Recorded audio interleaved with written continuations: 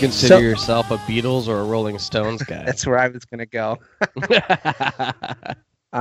So I've learned, I think through research, and I don't really know that much because I only know the Rolling Stones hits. I have a little bit more knowledge of Beatles songs, although I didn't have a grown-up showing me either one of these bands. But I've learned that it's like an apple and oranges thing, like a Star Wars, Star Trek thing, where they're not actually that similar at all, and they don't really need to be pitted against each other. No, not really. But I'm still a Beatles guy. Well, yeah, no, you can like something better than another thing, but it's just funny that became like especially when you think about how many, like rock bands, especially from that era, from your like, if you think about it, rock and roll from like 1965 to 1985, you think of all of the biggest bands, the vast majority of them aren't American. Yeah. The vast majority of them, maybe not vast majority, but Beatles, England, Stones, England, Zeppelin, England, Queen, England, The Who, England. Like, British invasion. Well, we have Kiss. Yeah, we do. Yeah, we do. I said that to I know Mike's gonna be like, what? I mean, ABBA came out. If you watch that documentary, they came out at the same time from the same place, and they sounded way more similar to the Beatles at first before they went disco than the Rolling Stones did. If we're gonna, instead of are you a Beatles or are you a Rolling Stones fan? Are you a Stones fan or a ABBA fan? Yeah, I'm a dancing ABBA queen. Was Swedish. Did I make that up? I guess I did. Oh wait, not ABBA, Bee Gees. Wow, leave that in. Because that was an idiot. That's fine. ABBA, Bee Gees. It's just going up the alphabet. Well, yeah, whatever. It's tomato. Are you? No, it's the not. real ABBA question and Bee Gees are way different. The real question, I guess, is: are you a Bee Gees fan or an ABBA fan? That's the real. I would go with Bee Gees over ABBA. Oh, Mamma Mia! Here we go again. I would go with Bee Gees over Rolling Stone. Oh, stop it! Oh. Also, why do you always, if you don't like a group, you always take the plural off? Run the Jewel, Rolling Stone. Wow, okay. So I hate Bee Gees. Like, dude, you should watch the documentary. It's very interesting, and they actually are an awesome band. And they wrote so many of the music you probably love. Well, so here's I should say I hate the Bee Gees because I can't stand the vocals. Just the sound. Can't do it. Nailed it. Do it. But this episode is not about the Bee Gees. This episode is about the Rolling Stones. Can we change this episode to be about the Bee Gees? Well, I haven't done my research, so it'll just be me going with a thumbs down to everything that you say about the Bee Gees, except for maybe the SNL skit with Justin Timberlake and Jimmy Fallon where they were playing the Gibbs brothers or whatever. That I like. That's my favorite Bee Gees reference, is that one. But this is an album retrospective of Sticky Fingers from 1971, which is a Rolling Stone album. See, now you made me do it. It's a Rolling Stones album. We picked this show is a show about sharing our love for music, but it's also a show about expanding our grasp of music and like getting out of our comfort zones and doing episodes on albums and artists that we don't maybe know as well or know at all or like or etc. I don't know that we'll do any Nickelback albums or anything like that, but after listening to this album, I would like this episode or this podcast to currently be only emo, hip hop, pop punk, no more classic rock. I'm just kidding. We can't do that. And actually, classic rock. That's funny. Was your idea? I know, but you knew we were gonna get there because you knew I have that pedigree from, I know a lot of. I'm a pretty big classic rock fan, thanks to my parents, and But Rolling Stones was not one of the bands that I listened to because of them. They didn't really listen to the Stones at all. I know the radio hits. That's what I know prior to doing the research for this episode. Did you never listen? You haven't listened to this album like fully through before this? Never. Okay. Nope. So what I did when we were deciding last week, I was like, okay, there's a lot of classic rock albums that I don't feel like I'm ready to do. Let's do a band that's not in my wheelhouse. And so I literally Googled like, what's the best Rolling Stones album? And this one was either like number 1 or number 2 on every list that I looked up. And so that's why I picked this one. That's fair. That's fair. I wish we would have did the one with Painted Black on it, but well, there's always more. There's always time. We have unlimited episodes here. We can do as many as we want. So cool. Yeah. So you want to go track by track on this bad boy? Well, I have one more thing. So do you have any personal history with the Rolling Stones? None. Okay. I have. Oh, wait. I do. And I was telling Ann about it. It's kind of exciting. Back in the day, the only idea I had of the Rolling Stones is my dad actually had the vinyl with the zipper when I was a kid. Album? I know, but Okay. they stopped making that sleeve because it was damaging records. I wish I would have had it or something, just because I'm sure that sleeve is worth money. But Well, I'm gonna. So the thing that I was gonna do before the track by track is obviously the stat sheet, and one of the things I have in the stat sheet is that, did you know that album cover was designed by Andy Warhol and his art collective? I did. And the pair of jeans in the photo, the person, it's not Mick Jagger. Who and is actually, it? they've never whose released schlong who is it that? was. He took several. Apparently, they took several photos with several different models and never like released who it was. That's got to be annoying to the model. Like, Well, maybe the model knows. that could have been On their me on deathbed. there. That's my schlong on their deathbed. I'm packing that meat. I'm packing it. All right, so the stat sheet. Break it down real quick before we get into the tracks. Yeah, we need to think of a cool thing for that. So this is the 9th British and 11th American studio album for the Rolling Stones, and this is back at the time where like the releases would be different from, like those Beatles albums where it's like all the red and the blue album or whatever. Like those were released differently in the UK. So Yeah. it's something that they used to do. I'm sure you know that. I'm saying that for the folks that listen, the 5 people that listen. Listeners at home. Hey, uh, how many listens are we getting? People are listening, right? Yeah, we got a lot of listens on that AFI episode. We don't know shit, though. We don't know shit.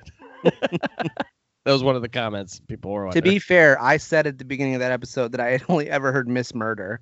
So, but anyway. Which isn't even on that album. No, I know, exactly. Yeah.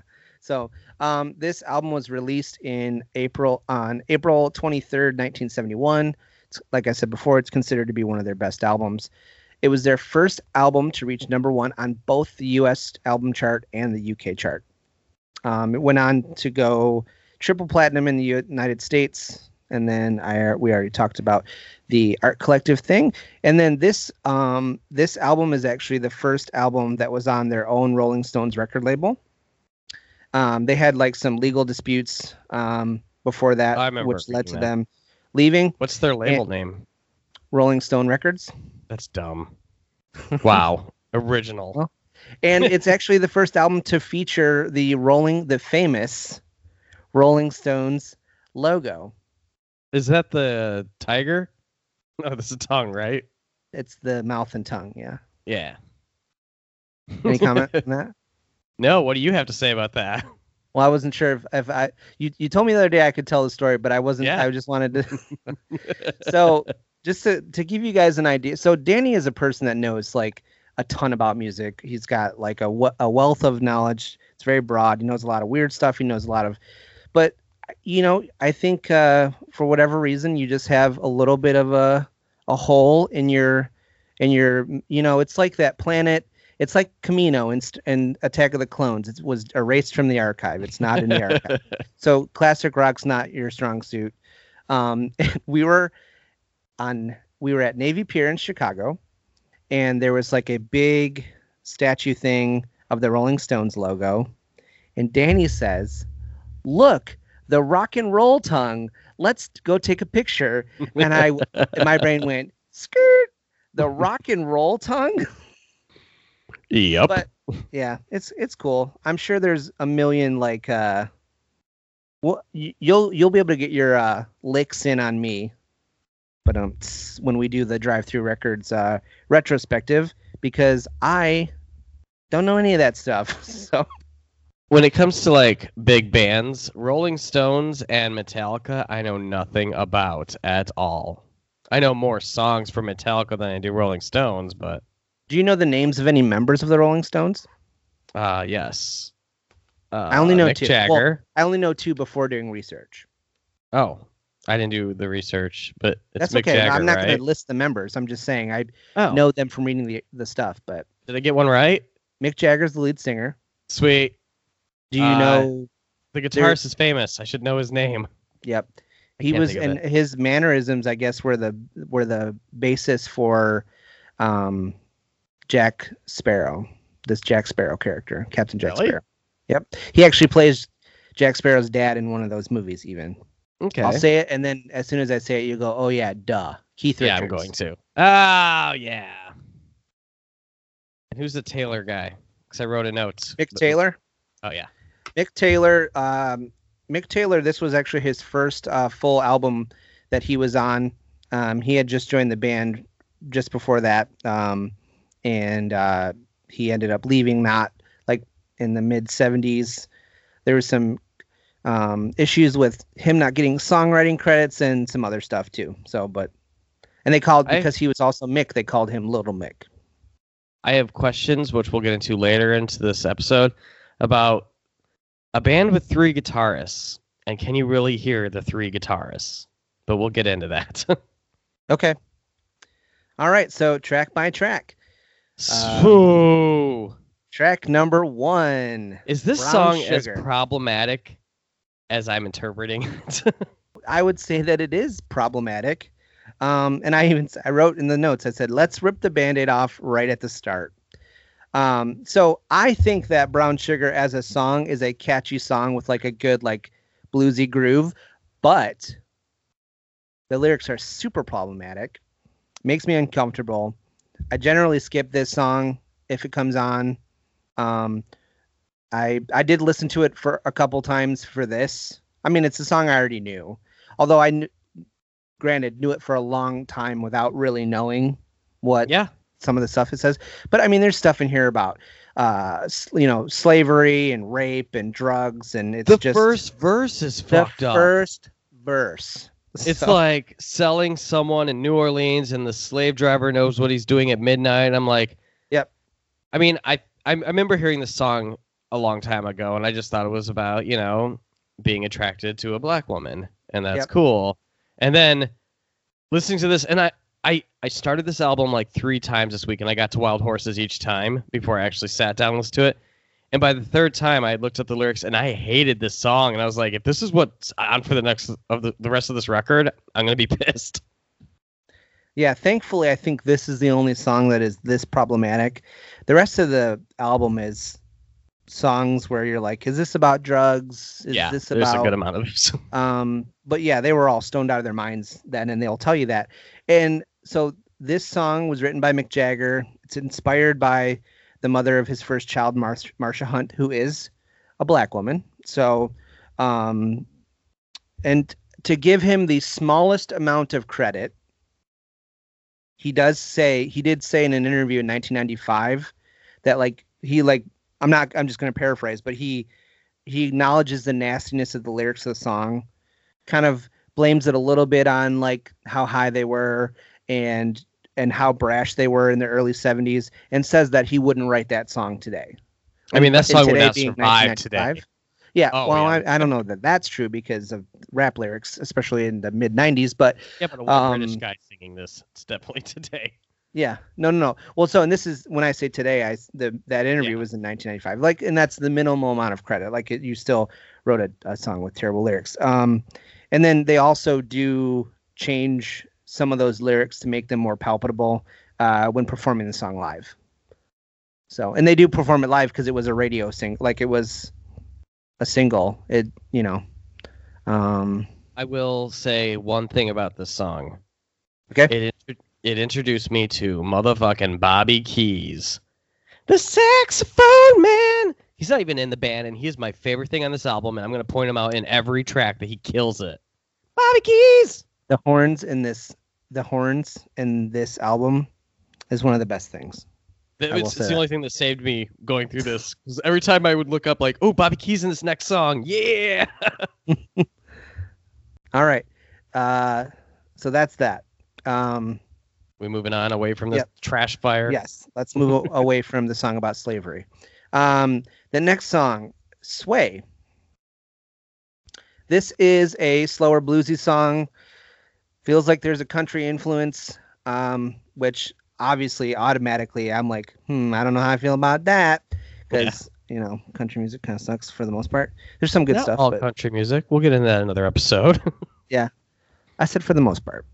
And real quick to interject, we were watching the inauguration, and me and Ann both just started singing different what's his name? I'm trying to play. Garth Brooks? Yeah, Garth Brooks songs. We're like, we missed some Garth Brooks. Garth Brooks has some good songs. I was like, you know, it was funny at the inauguration how, you know, Jennifer Lopez said "Let's Get Loud," like started singing a little bit of "Let's Get Loud" during the song she was doing. I was like, man, he couldn't have put like one little verse of "Friends in Low Places" or "Thunder Rolls" in that I was Amazing hoping Grace. For Thunder's Rolls. And the well, it's funny because he showed up in boots to their black tie affair too. Yeah, but Bernie showed up in mittens.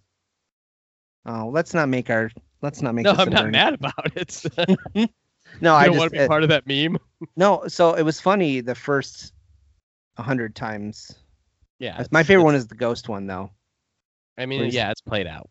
It's so played out so fast too. All right, so back to Sway. There's a good guitar solo on this album or this song. Yeah, although I will say I'm not a huge fan. I'm generally not a huge fan of slide guitar. Really? Yeah, I'm not a big fan of twang. You know, I don't know. I have and it's interesting because I'll pick and choose. Like sometimes some country stuff I do like, but I don't know. I think the more I went through this album, I was like, okay, obviously like they're experimenting with a country thing here because this isn't the only song that's like this. But it was like so unexpected. It was like jarring to me because I wasn't expecting them to have country-esque songs on their. Josh is not a fan of Mark Twain. Mark Twain. This is the first time ever that Mick Jagger performs electric guitar on any Rolling Stones album. I think he's generally just a vocalist, but obviously branches out some. And this song is the B-side to Wild Horses, which is the next song on the album. I'll say I thought this song was very boring. Yeah.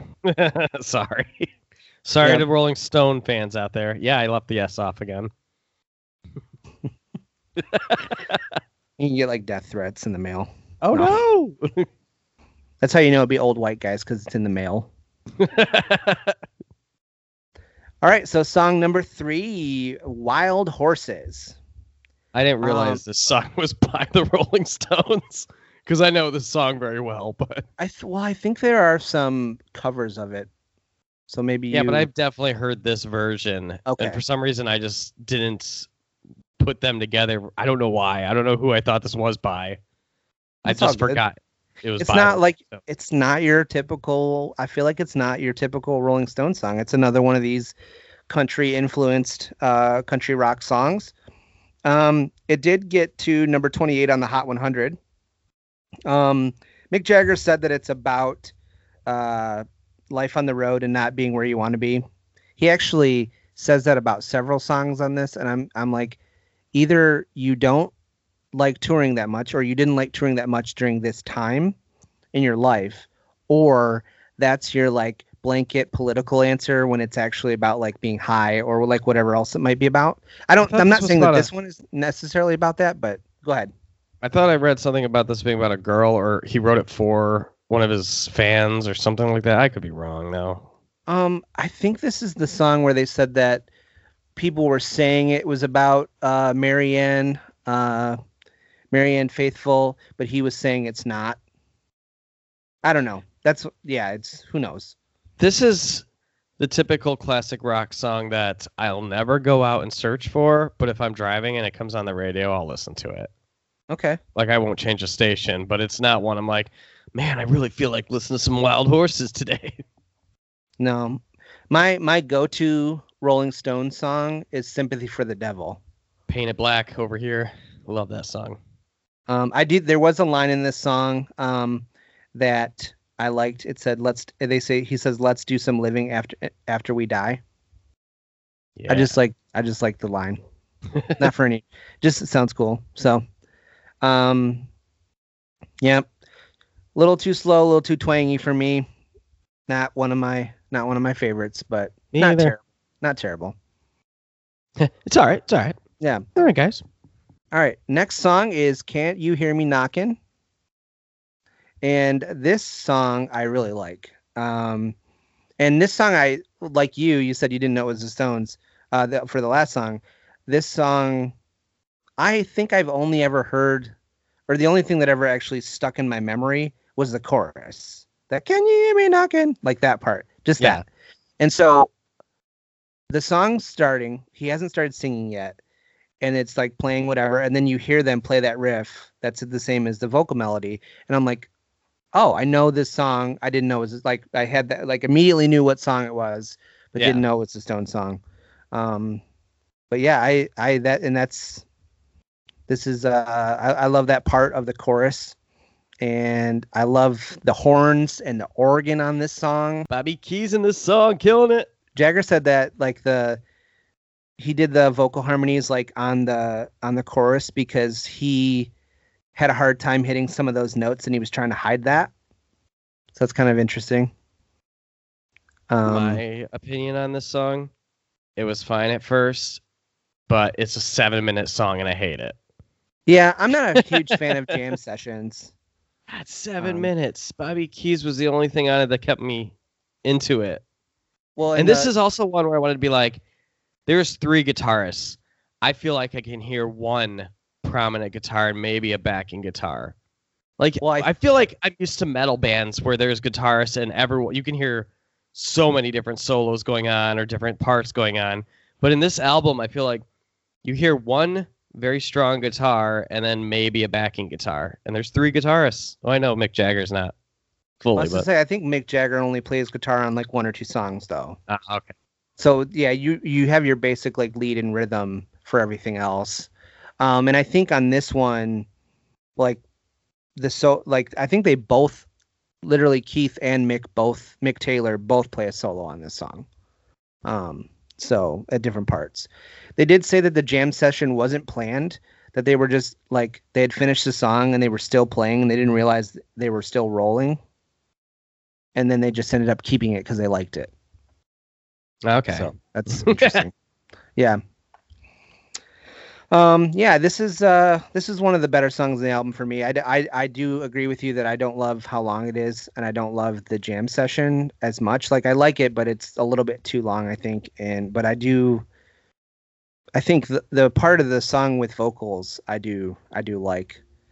I have no idea what the song's about, but that's a theme with a lot of these songs. Like I'm not exactly sure what's going on. And There's maybe that's 2 I know that are I'm like, that's about drugs. Like I know. yes, this is true.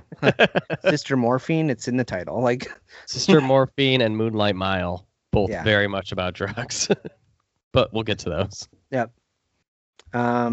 Yeah, so that's track number 4. That was also, I think, a hit song of sorts. I'm basing that on the fact Pretty that sure it. that's a single. I don't know. Yeah.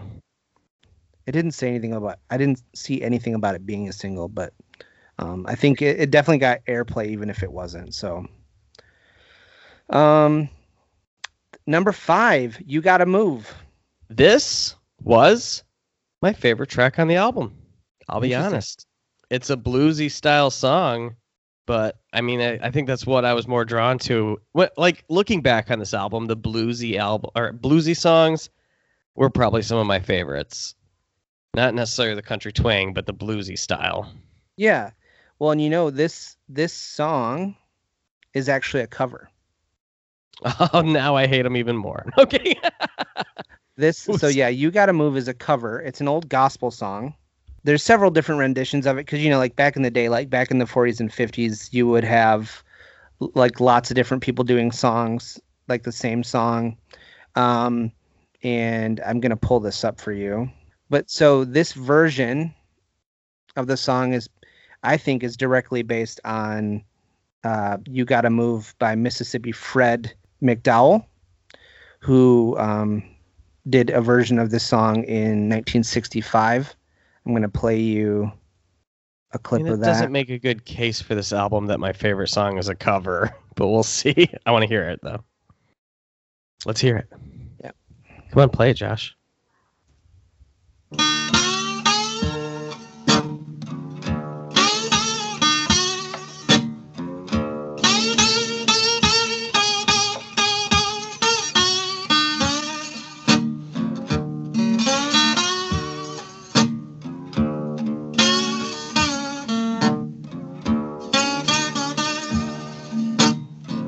You got to move. You got to move. You got to move, child. You got to move. So, old school. I like Mississippi Fred McDowell's way better.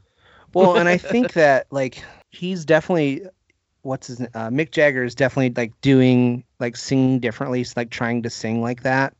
Yeah. And I'm always like, what's the line on cultural appropriation there? But like, I think that they're doing it, especially hearing all the other blues and soul influences in this album.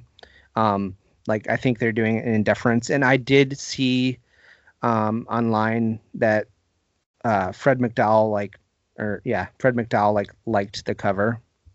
Oh, that's good. So I couldn't find a citation for that, but I did see it in more than one place. So that's I guess I can't be cranky about it if the guy that wrote the song wasn't cranky about it. So yeah, and it explains why that song is like so different too. That it's covered. So that's funny. I did not know that, and that makes total sense. But yeah, it's really good. Okay, so the next song, "Bitch." Okay, this is a cover of the song by. Oh, damn it. I was going to make a joke and now I can't remember her Meredith name. Brooks. Yeah, Meredith Brooks. Yeah, no, it's not. Obviously, that song came out way later. Let me just say, though, damn Bobby Keys. Okay, yeah. So the horns on this song. Yeah, my notes say this song has a great riff. It's like super. It's totally a Motown song. Love the horns. This is the B side to Brown Sugar. I'm not really sure about like if the lyrics are. Not sure. Like I don't even remember the lyrics. All my notes are about the brass. Like I didn't write anything down, so I don't even know what they sang in this song. Yeah, I'm not super sure. I'm a little shell shocked after Brown Sugar, so I'm like, I'm not sure. But I did want to show you something. So when I say that it's like Motown, I was like trying to figure out. I was like, what does it feel like to me? Now, do you have the horns in your head? I mean, I didn't listen to the song today. No, but okay. So let me play. I'll play like a second of that. Okay, a bitch. Yeah.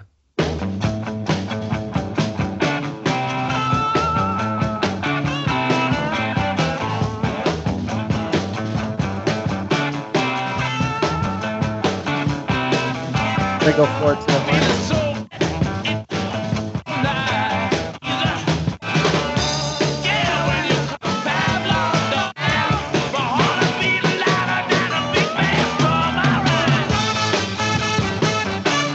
Oh yeah. So you know what it makes me think of? What? This. Yeah, it is very Little Temptations for your ass. What'd you say? I didn't hear the last thing you I said. said, for your ass. That made me like it even more because I love Motown, and like it's a total. I'm not trying to make any claims about them like stealing something, but you definitely feel the influence, and I this is actually probably like at least musically, the instrumentation, my favorite song on the album, Yeah. and the horns. Yes, you said it. We've already said it several times. The horns on this, so good. So. All right. Number 7, I Got the Blues. I mean, it was another good blues song. Pretty straightforward. It's not. I don't love this one as much as what was it? You Gotta Move, the blues style. Was this one actually written by them, by Rolling Stones? Yeah, I think so. And again, we got Bobby Keys just like killing it on the saxophone. Yeah, I will say that their blues, like soul influence, and that sound that they have, it's the one thing that I'm taking away from like doing the research for this show that makes me want to like dive into their music more. Like this stuff, the stuff that has this Motown blues soul like inspiration, this stuff is good. I want more of this, but I don't know. Yeah. Like it could be because I don't know the band that well. It could be like these country songs where it was just like a phase, or it could be something that's like present throughout. I'm not sure. So we'll have to do more at Rolling Stones episodes to find out. Someday. Track 8. I like this track. Yeah, Sister Morphine. And this was written by Mick, Keith, and Marianne Faithfull, and she actually put out. So she was romantically involved with Mick in the late '60s. I don't think it ended very well, and she went on to have like a pretty serious heroin addiction. And I mean, not surprising that she wrote this song because it's about drugs. It's pretty trippy, and I don't like slide guitar. I like the way they used it on this track. This was a guest, Ry Cooder, who did slide guitar. And I wrote a note like, wow, I really like every guest they have on this album. Like all these other musicians they brought in. Because I think the slide guitar on this song is really good. Yeah. It's just totally total trippy song about drugs, cousin cocaine, sister morphine. Yeah, it was delivered well. And I really think, actually, I was impressed with Mick Jagger's singing on this one, too. Yeah. I mean, there's nothing to say. It was good. It was a good song. Yeah, good song. All right, number 9, Dead Flowers. This song sounds like an Eagles song to me. Does it? Yeah. Like low-key country rock. Might be my least favorite song on the album. I think it's forgettable, and I think it's because Sister Morphine's so good, and this one is not anything to write home about. Not to be mean.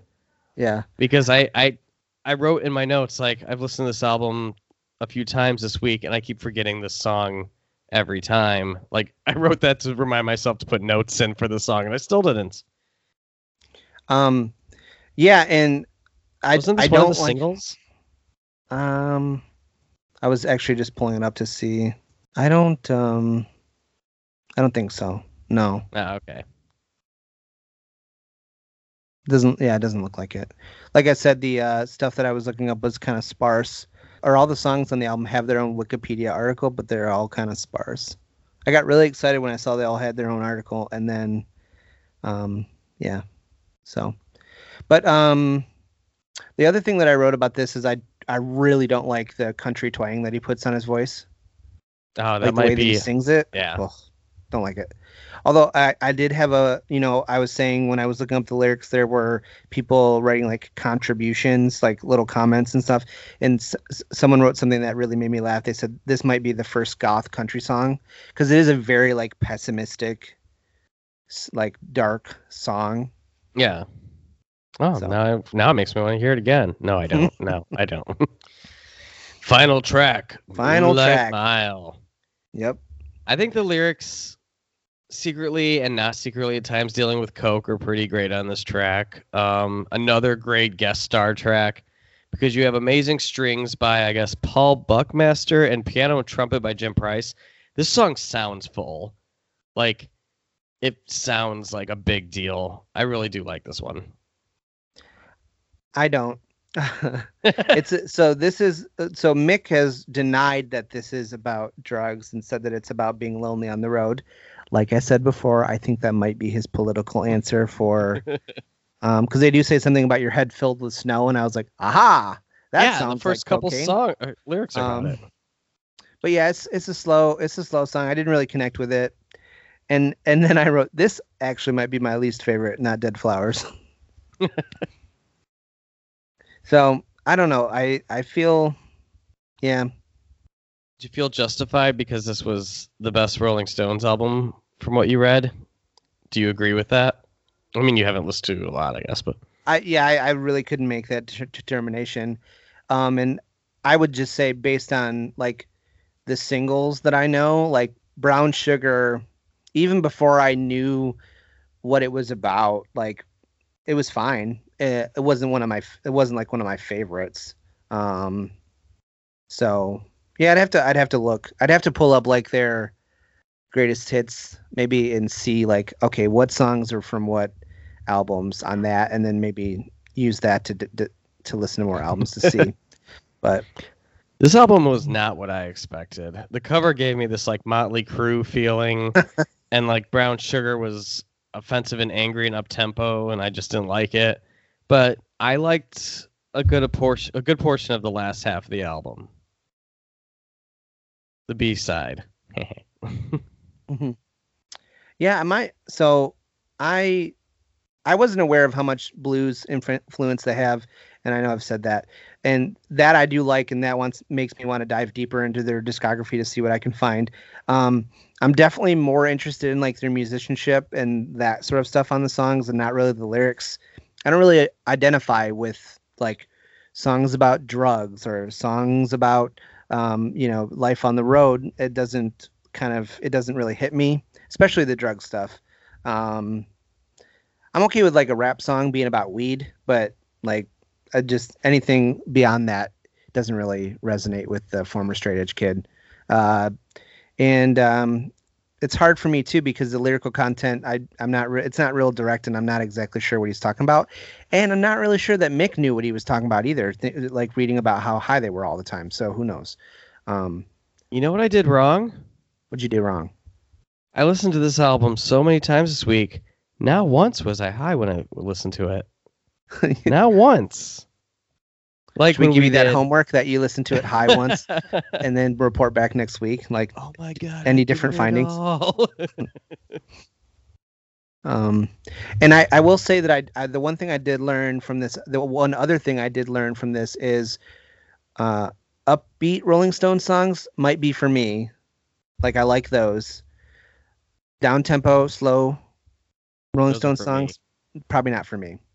I like the bluesy stuff, and I do not like their singles or poppy Brown Sugar songs. Well, I'm not counting Brown Sugar. I'm talking about Bitch and Can You Hear Me Knocking. Those are my two favorites. I do like the slow bluesy songs, but a lot of several of the slow songs on here were those twangy country songs, so that didn't help. Yeah. If I want to listen to the Eagles, I'll just pop in the Eagles, Hotel California. My final statement on this: Rolling Stones, still not a fan. They're fine, I guess, but by that. I'm not.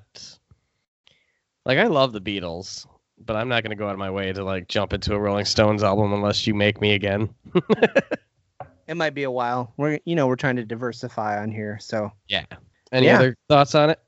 I know I kind of already went through my final thoughts. I'm interested to look more into what they have, but it's not something I'm like running off to do. Like, might be something I revisit later. Yeah. All right, let's do some. I feel like we need some sort of rating system, but I don't. Should we? You want to? We can start rating them. 1 out of 5. Or 1 Okay. out of 10? What do you want to do? 10 or 5? Let's just do 5. 5? Okay. I'm going to give it a 1 star. Yay. No, I'll I'll give it give it a 2 because Bobby Keys. I mean, those stars are only because of Bobby Keys. I'm gonna give it. Yeah, I'll give it a 2.5 based off of musicianship alone. Like I feel like that part of the album is good. Even the songs I don't like the song structure and stuff and the instrumentation is good. Even on the songs I don't like. Yeah. Like I feel like perfect example. Like completely rewrite the lyrics to Brown Sugar might be my favorite song, but depending on what you write, like because I think the song is good. Like the musicianship is good. Bitch will always be my favorite, but that might just be because it sounds like a Temptation song too. And the horns. The horns, man. Ugh. Well, so that's our album retrospective on Rolling Stone's 1971 album Sticky Fingers. Listen, classic rock dudes and ladies. I'm sorry if you didn't like my rating, but it's just not for me. It's okay when we do. We're gonna do more classic rock albums, and I'm gonna bring on friends who also like classic rock, and we're gonna gang up on you, and it's gonna be hilarious. But not I'm really. not too worried because you want to do like Queen albums. I'm 100% on board with Queen. Yeah, there's stuff that you like, and we'll definitely be doing some Beatles stuff, and not really anything's off the table for the most part. When I was thinking about it, I want to do David Bowie's first album, and not the one with like Ground Control. Before that, he made an album, and it's really weird and not very good. And I love David Bowie, but I kind of want to do the really weird, really off the wall David Bowie. And then like he took a year off, and he came back and he made the hits. I wonder what happened to him. Was he abducted? Maybe sold his soul to the devil. Maybe, because he churned out the hits like nothing after that. Well, if you can do it for my benefit, if we're gonna do that eventually, let's do a popular David Bowie album first, so I can get in the pocket with it, and then we can go from there. But yeah, I'm totally into that. And I know you love Bowie, so. All right, Danny, do you have anything for Weekly Rewind? I do. I have a few handful ones. I have one I think you want to probably say. Yeah, don't say my one because I only have one. Okay. First off, there's a song called the song's called Club Sabbath by Baby Strange. Weird name, but they sound like a mix of like The Faint and Franz Ferdinand, and I'm really digging like the dancey indie vibe going on there. Bad Religion released a B-side this week, Emancipation of the Mind, and it sounds like older Process of Belief. Yeah. That was a good song. A fun song by Flux Pavilion, 2025. It's like a dancey indie pop song. I'm really into dancey indie right now. Black Pumas put out a remix of Colors with like a hypnotic brass ensemble. Ooh, okay. And I love that song to begin with, but like the brass just brings it like, The song I'm most excited about, and it's not your song, I'm pretty sure. Weezer dropped a single because their album's coming out next week for all my favorite songs, and I'm living for it. Like they used all like instruments in the studio, like musicians, not like nothing digital. And it sounds really good. And like, I haven't been this excited for a Weezer album since like, I don't know, the Green album. What's the name of the song? All My Favorite Songs. Oh, you said, okay.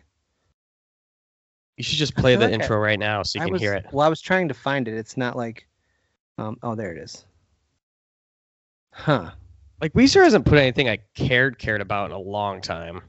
When people were like shitting their pants about the Africa cover, and I was like, I'd rather just listen to the original. Yeah. I do have one what the fuck too. I want you to do your what the fuck before I do mine, and you'll know why once we get there. Okay. I want you to do your what the fuck before I do. And do you want me to play a piece of Weezer? Oh yeah, play the intro so you can just hear the.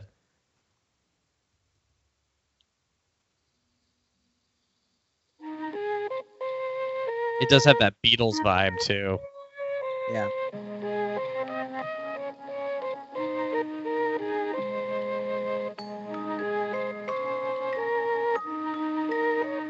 I'm not sold yet. Hold on. All my favorite songs are slow and sad. All my favorite people make me mad. Everything that feels so good is bad, bad, bad. All my favorite songs are slow. Don't shut it off yet. And sad. I don't know what's wrong with me. All right, you can now. Okay, maybe. Well, I think it's I saw that on Spotify, and I just didn't even listen to because it was like Weezer. Bleh. So they're putting out 2 albums this year, and the other one's called Weezer Van Halen or something like that. It's basically like supposed to be like their super rock heavy song or album. Well, and I think that was supposed to come out before, and I think they Yeah. delayed it because of COVID. It got delayed to like I think this summer, but then they're dropping this surprise album that's all like, you know, natural instruments in a studio, and it's very Beatlesy, very hippie indie. And I'm down for both right now. So Okay, well, I didn't hate what I heard, so I'll listen to the rest of it later. my what the fuck, and this is the last time I'll mention them because I feel like if a band's been on it twice, then they shouldn't qualify anymore for me even to listen to. I wasn't a huge fan to begin with, but the new 303 song, and the only reason I watched it was because Alternative Press put a little thing out that's like, for all your old emo hearts, this will bring you back. And I was like, all right, I'll give it a try. It's terrible. It is the worst chorus and cheesy. It's so bad. And that's all I just wanted to say. And I'm done because the last single they dropped, I said I hated too. So I'm not even going to click on another 303 song. Yeah, I listened to a little bit of it and clicked it off pretty quickly when I was looking for songs. So, It was bad. yeah. So, Wait. They start the song off by quoting, oh my God, what am I talking? Today was a bad day. Like, you can't start your song talking about a hip hop song and then quoting that song and then going into your song. I don't know. Yeah. You can in some senses, but not the way they did. Yeah, I mean, sometimes it works. Like there's that Dollar Bill Y'all yeah. song where they, but it's the chorus, and they made it work, So, okay, so my weekly rewind song is "Dying to Know" by Justin Courtney Pierre from Motion City Soundtrack. So he's got a solo EP coming out in March, and so he dropped his first track for that. And did you see the thing that he wrote, like about how he like hurt his back and has been like immobile for most of the year, and like I did not. it was going to be a full length, but he didn't finish it. But then like his team was like, well, no, just let's put it out, like because why? What makes me mad about the song? What's that? That it sounds like something off Panic Stations, and they should have just made a new Motion City album. They were already touring together. They're friends again. Come on. Yeah, well, they were guys. never not friends, and they did an interview this year where they were saying that it finally felt good, and that they're not like ruling out making music, so that's good. I really like it. It does sound like it's off. It sounds like it's off Panic Stations. It actually reminds me of "It's a Pleasure to Meet You." Yes, and I like Justin's solo stuff. But this song sounds like the full band is there. Like, it's like, what is missing that's not Motion City right here? Although so I know Josh did guitars on his last solo album. And I was like, come on. Don't make a solo album with part of your band. If you're, And then, so Tony played drums on this, I'm pretty sure. So I could tell Tony's an amazing drummer. Yeah. He's also really fun to follow on Twitter. He liked one of my posts. I responded to something he tweeted last night. And he liked it. I've made it. shit. I made it, guys. No, he's not. He interacts. He's interacted with Tab too. He's a nice guy.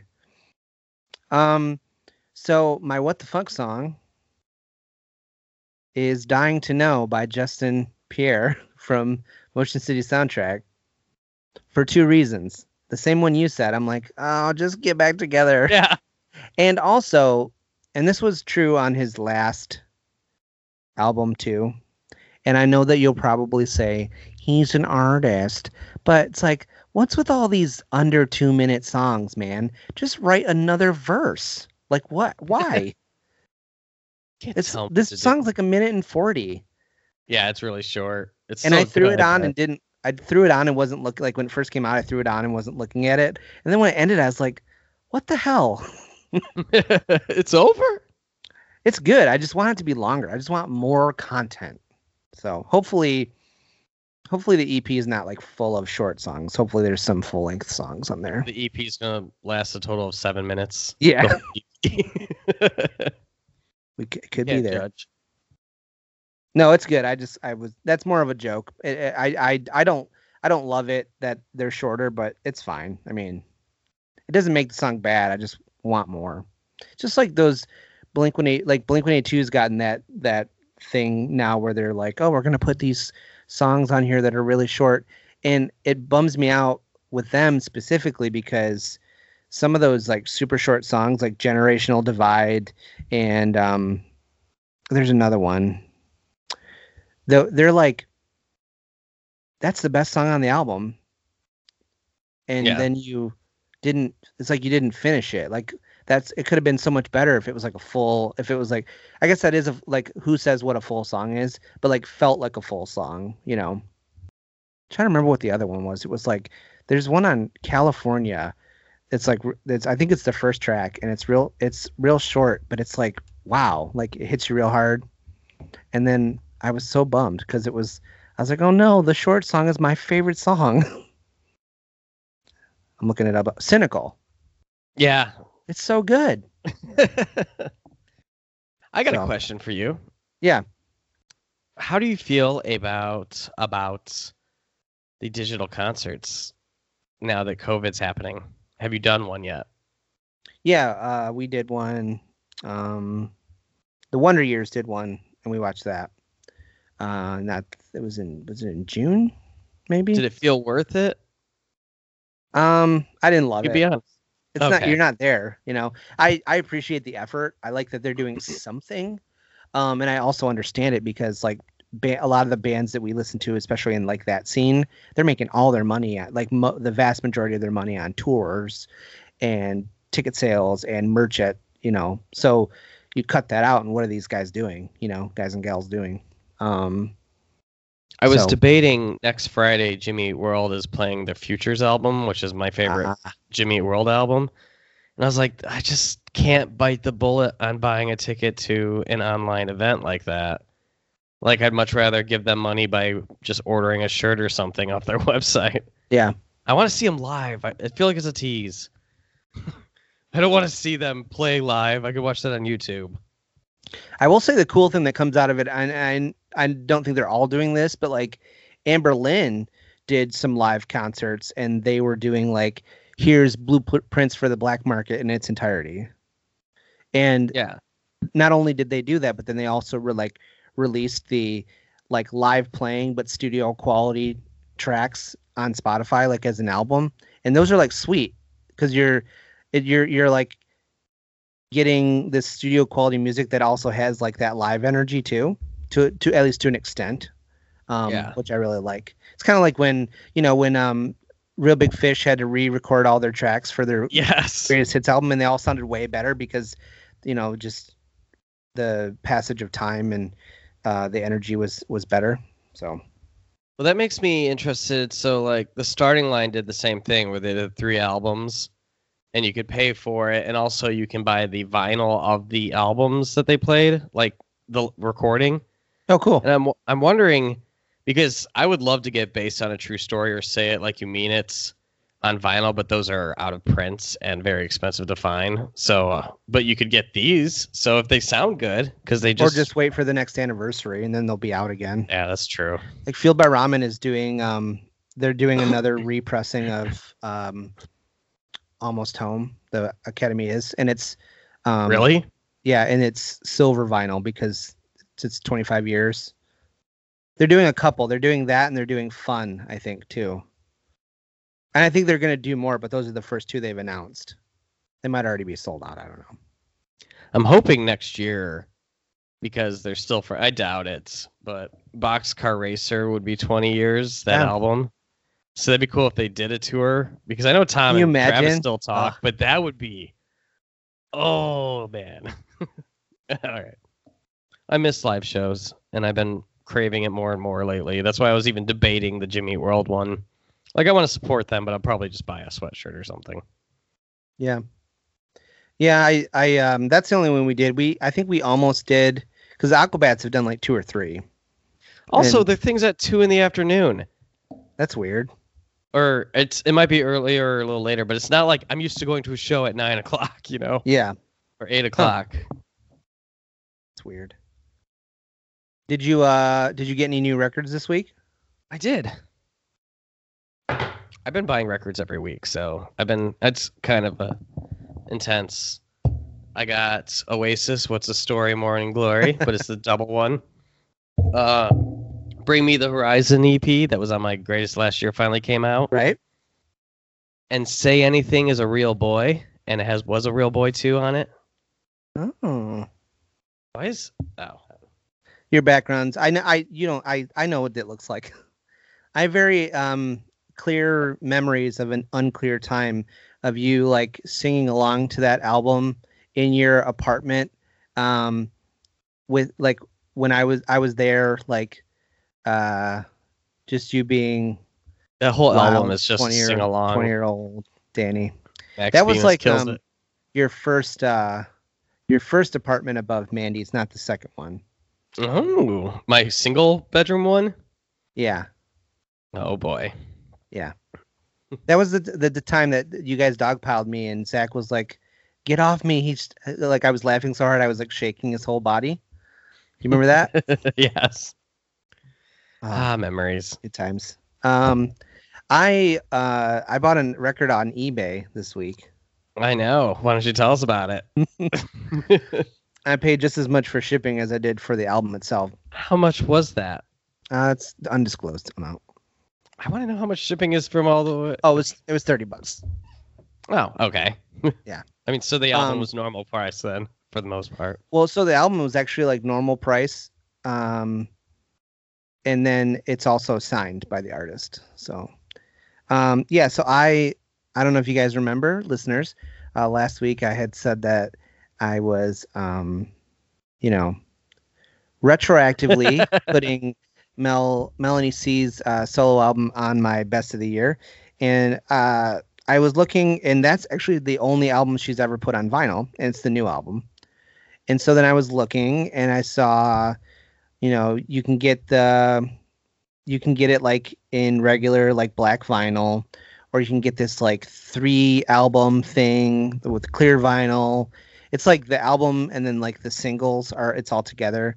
That's like way too expensive. It's like over $100, and then you had to also pay the shipping. And then I saw that she did this thing when it first came out, when it was like there's a blue vinyl and a violet vinyl, and they made like a bunch of them, but she only signed 100 of each.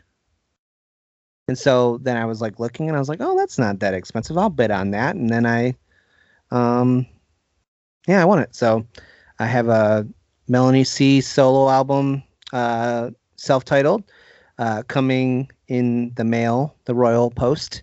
It's signed. It's blue. There's only 100 of them, so You get Very it, and cool. it's like Baby Spice. And you're like, God damn it. They tricked me.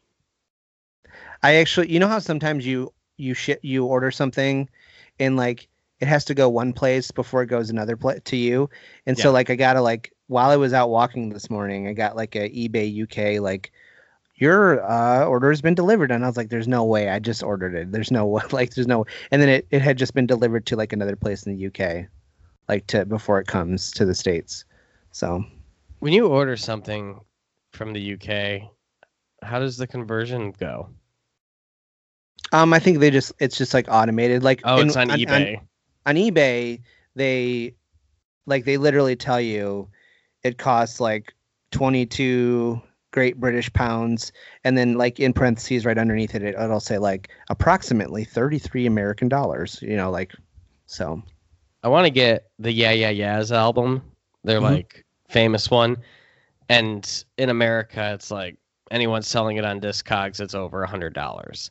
Yeah. But in the UK, because there was more pressings over there, they're not terribly expensive. And I'm like, I don't know how to do this, but I would love to buy something from you, UK. Well, honestly, it's not hard. You generally anywhere that you buy it, as long as you're not like buying it directly from the person, like you're buying it through eBay, you're buying it through Discogs, whatever, like it automatically converts that for you. So like you put your credit card in and it just pays the amount. It like knows. So I mean, with shipping, it's still going to be expensive, so I'm going to wait to pull the trigger on it. But God, I love that album. Like I used to get a streaming service from Japan, a wrestling one, and it's like charging my PayPal like 999 yen, and then it just automatically converts it. It's like $10 or whatever. So nice. Yeah. All right, we got anything else for this bad boy? We should wrap it up. No, I think that's it. We're way far away from Sticky Fingers at this point. Yeah. So Stinky Cool. Fingers, more like it. Got them roasted. They're like 90. What are they going going to do with their Got 'em. millions of dollars? I always heard a thing that they did their first farewell tour in 1982, and they're still Really? touring. Yeah, They are old. they're very old. I'm proud of them for lasting with how much drugs they did. Well, I think at this point they've just like they've built up their immune system so hard by doing all like they did just the right amount that it like didn't kill them, but it just like fortified their bodies. Like The perfect amount of drugs. yeah, They've hit peak. they found it. fountain of The youth. the grail of life is actually a certain amount of coke. All right. With that, On that we note. will end this one. We have not decided what we're doing next week yet, so we're not going to announce it here. But it'll be. I'm sure you guys will love it. It's gonna be great, guys. Bye. Cool. Bye. Thanks for listening to this episode of Beside Ourselves. Beside Ourselves is written and recorded by Danny Lowens and Josh Schramm. Beside Ourselves is available on SoundCloud, Spotify, and Apple Podcast. If you like the show, please be sure to rate, review, subscribe, and tell your friends. You can follow and interact with us on Instagram and Twitter at B_sidepod. If you have an album or music topic you want us to cover on a future episode, be sure to slide into those DMs and let us know. The intro music for today's show is by Former Critics. Check them out at formercritics.bandcamp.com.